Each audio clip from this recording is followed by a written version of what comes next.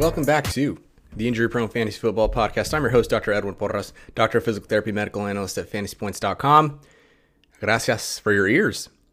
Today we're going to talk about a lot of different stars. We're going to talk about studs, Dalvin Cook, Julio Jones, DJ Chark, Chris Godwin, Mike Evans, Diontae Johnson, and a few others.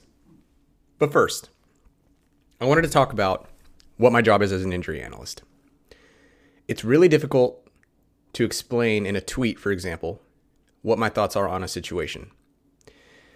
My process is a little different. My process is first, what is going on with this player?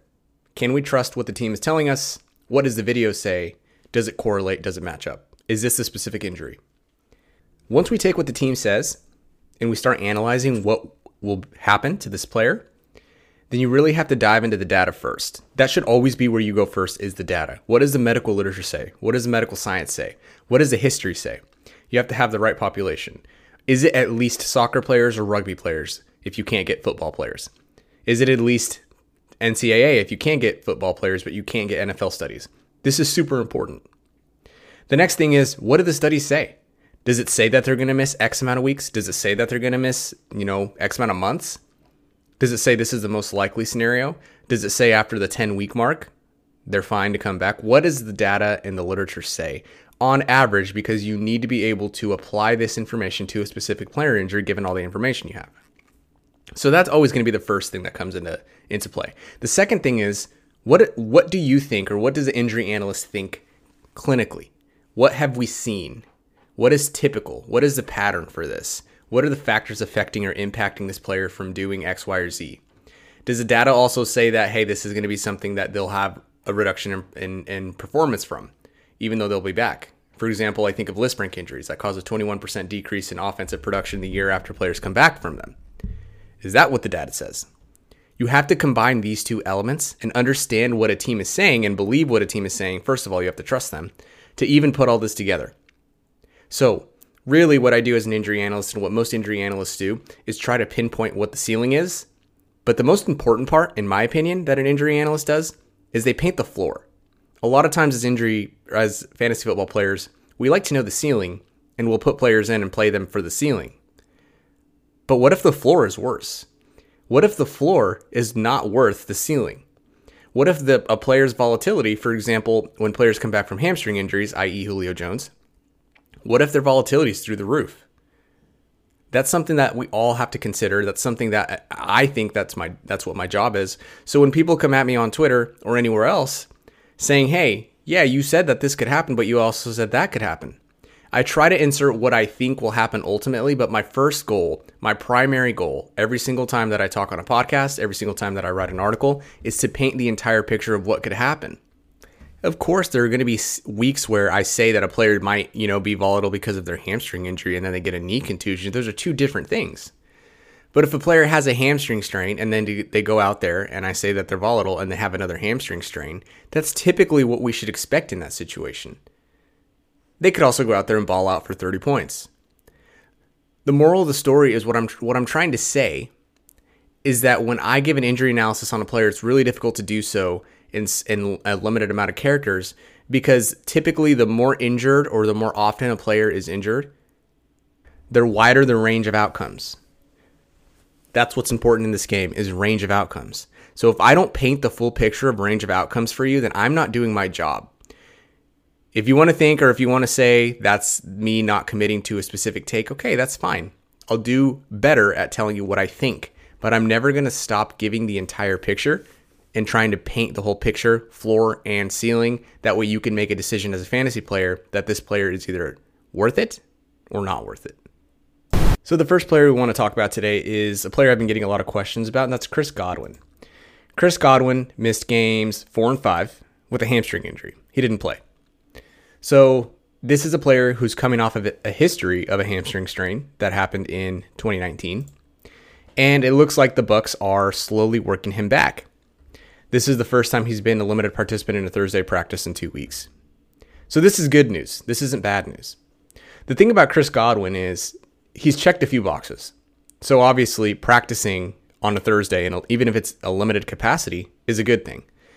That's because the Bucs have shown a pattern of letting their studs play with very limited practice. Specifically, their other wide receiver stud, Mike Evans, played in week 1 after not having practiced all week, getting a limited practice in on Friday, and then scoring a touchdown in week 1. Now, he was volatile, and I said in week 1 he's a volatile option, and he will be. Chris Godwin, to a lesser extent, will be volatile this week if he plays, which I think I do expect him to play. But he's checked a few boxes. For example, he's already missed 2 games. That's what the average is. The average amount of missed games in the NFL for hamstring injuries is 2.6. Okay. He's also hit that specific mark of Mike Evans, what Mike Evans did, where he was limited and then played. So he's ahead of schedule there. And then I think he's just ready. The pattern that the Bucs are showing are that they're going to let their studs play regardless of whether they get enough full practice or not. So I think this is sails up. I don't know if that's a phrase. Wings up. Wheels up. That's what I'm looking for. Wheels up for Chris Godwin. But keep in mind, the first week back from a hamstring strain is the most volatile week. So like I was saying earlier, this is a situation where you're probably not sitting Chris Godwin, but you definitely want to watch him and you want to understand and not be overweight on him and understand that his volatility is high. And then moving on to Mike Evans, his teammate, just to be consistent, in week 4, I believe it was, Mike Evans got his toe and ankle smashed into the turf. It was a mechanism for turf toe, and it was also the mechanism for high ankle sprain. Those are very similar. So, something to watch. He's been limited in practice. This is something that he's been on the report ever since, and it just adds a touch of volatility to Mike Evans. And if you look out there and maybe he doesn't look like himself, then that could potentially be the reason why. Moving on to another wide receiver, DJ Chark. DJ Chark has a history of ankle injuries. This isn't good. According to Jeff Mueller, Dr. Jeff Mueller, a physical therapist, he's at JM Thrive PT on Twitter. This is the history of DJ Chark's ankle injuries. March 2017, ankle. September, I believe, 2018, ankle. September 2019, ankle. December 2019, ankle. Sunday 2020, just last week, ankle. This is something that we're gonna have to monitor. As of now, if Chark plays, he's volatile. We don't know specifically what kind of ankle injury, but we're gonna assume it's a lateral sprain, a low sprain, because these are the kinds that are the most recurrent.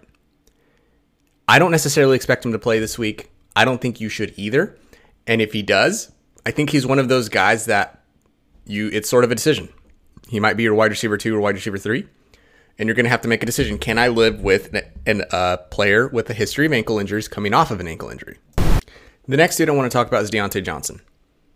Here's a quote from me on Twitter at FBInjuryDoc that I said about Diontae Johnson.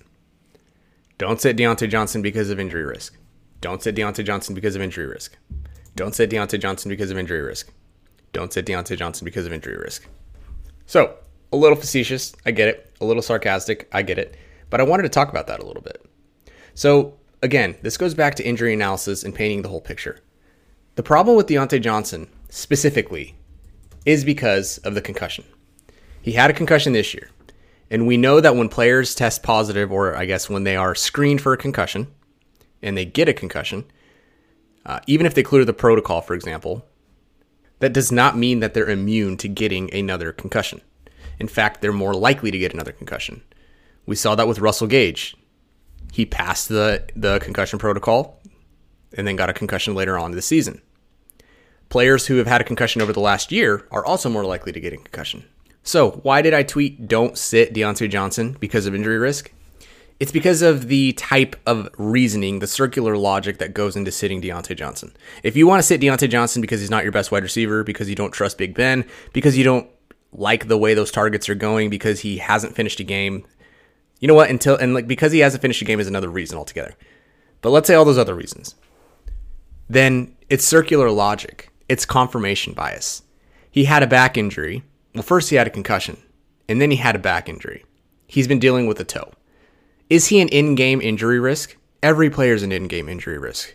I said earlier, 2.3% of NFL games are injury-free. Players get hurt. It happens. That's why we think that we've seen such an increase in the amount of injuries that happen. But I think for whatever reason, it's just magnified this year. There actually hasn't been through week 4 any more injuries or people on the injury report. So, Diontae Johnson, because of his concussion, is more volatile than normal. But that's not to say he's going to get another concussion. But if you're worried that he's just, quote, injury prone, which I hate that phrase, then I think you're wrong. I think that logic specifically is wrong. If you were to come to me and say, he's had a concussion this year, I have better options on my bench, I don't want to go with Diontae Johnson today, that's fine. I get it. Because you're reasoning through it from a perspective of a very specific injury, concern, or risk. Fine. But don't think because of a toe and a back and a concussion that all of a sudden he's injury prone. I don't want to go down the same road we went with Carson Wentz. Carson Wentz isn't injury prone. By the way, it's almost week 6 and Carson Wentz is healthy. As far as Julio Jones, Dalvin Cook, and OBJ, there's not a lot to say.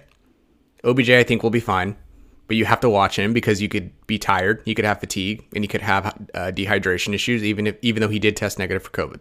Something to watch.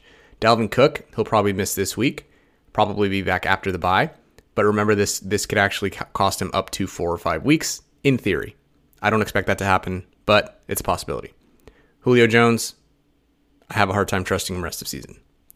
So those are just a few of the players that are going to be in the injury report at fantasypoints.com. Go to fantasypoints.com, use code PORRAS10, get the injury report along with a ton of other great content. Reduced prices now. So for me, for my dogs at my feet, thanks for listening. I appreciate it. Good luck this week.